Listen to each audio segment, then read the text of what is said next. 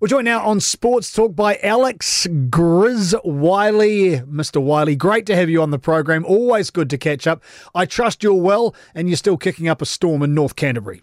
Well, not so much North Canterbury now, that we're up in the Picton area. So, and there's certainly been a bit of a storm up there over the weekend. So you moved up to Picton away from your beloved Glenmark. Alex, are you okay? Have you handed your passport in?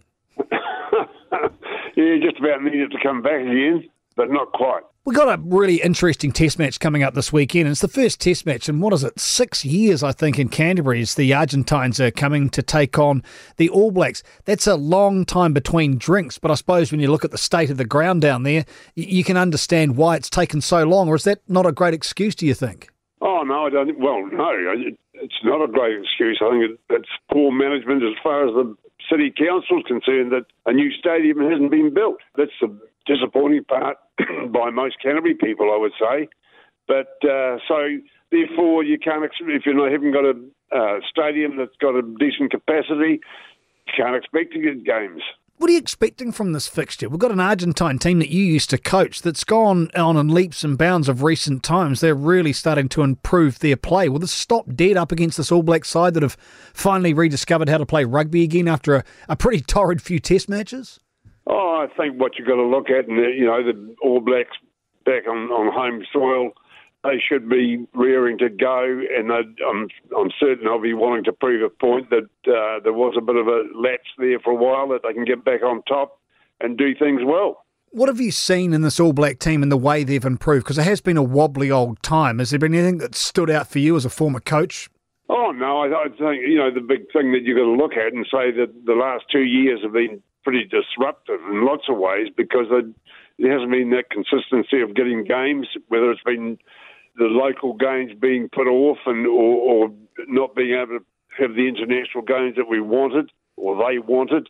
So, hopefully from now on it's going to be pretty smooth going and everything will fall into place. Difficult for Ian Foster. He's been under the pump. All coaches, I'm sure, have experienced that. You would have done as well at some stage. Think he's handled himself okay, Grizz?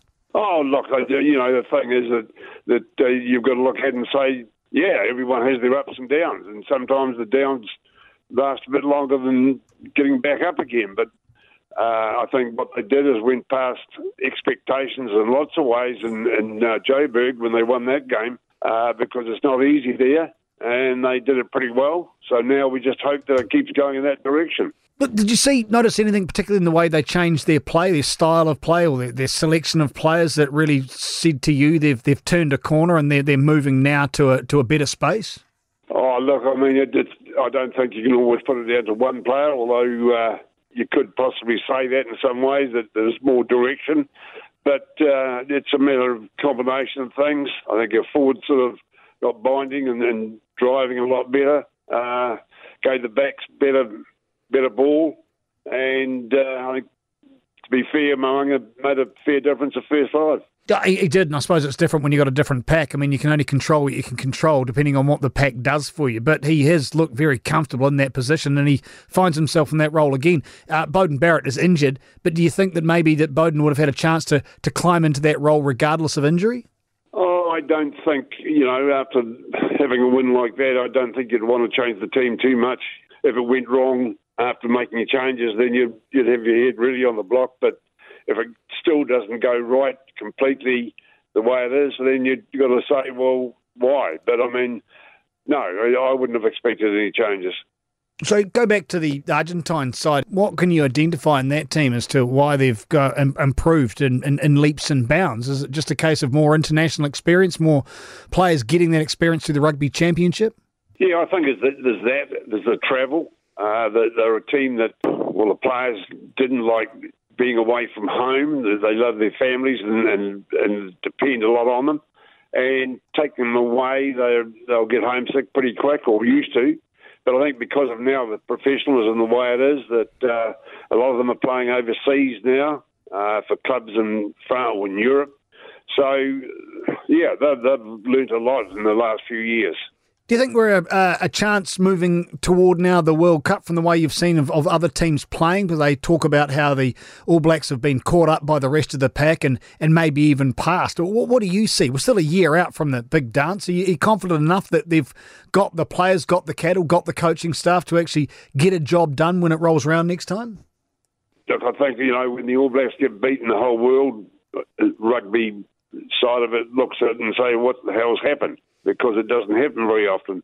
And so, the teams have always been looking at the All Blacks and they're always trying to catch up. And then when, France had a big win last year, well, they won and so did Ireland. Then Ireland came here and won.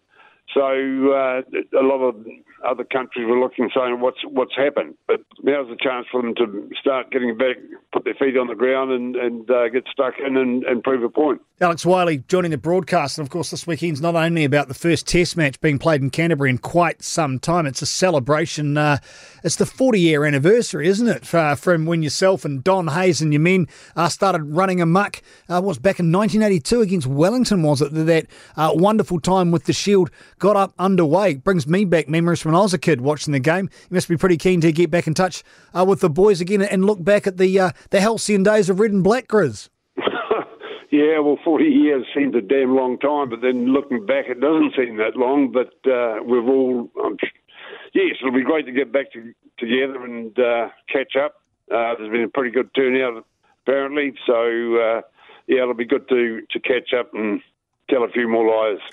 What do you remember from that era? From my point of view, going to Lancaster Park at the ripe old age of 11, 12, 13 years of old, that I loved the Coke and the pies that Dad used to give me, and the fact that Canterbury used to win everything. Is there anything particularly you remember from that time that really has sat with you for the last 40 years, Grizz?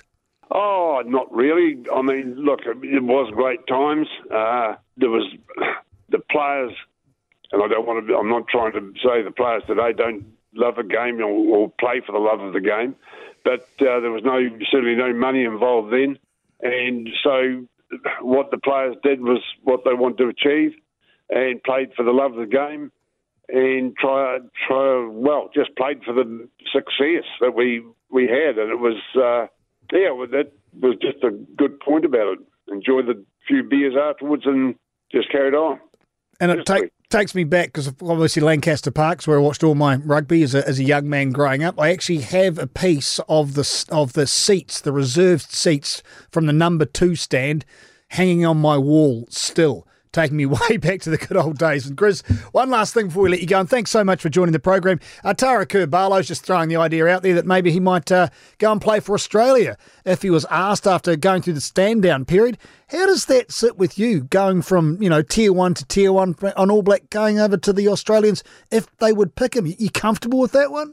Well, why not? I mean, why have players sitting in the stand or sitting anywhere if they're good enough to play the game and they're good enough to play for a country and, well, as I say, good enough to be there, then why shouldn't they be? And why not? And on that, we'll let you carry on with your journey down south from the Picton area. And I thank you, as always, for joining us here on News Talk ZB. Good on you, Grizz. Okay, Daz. Cheers.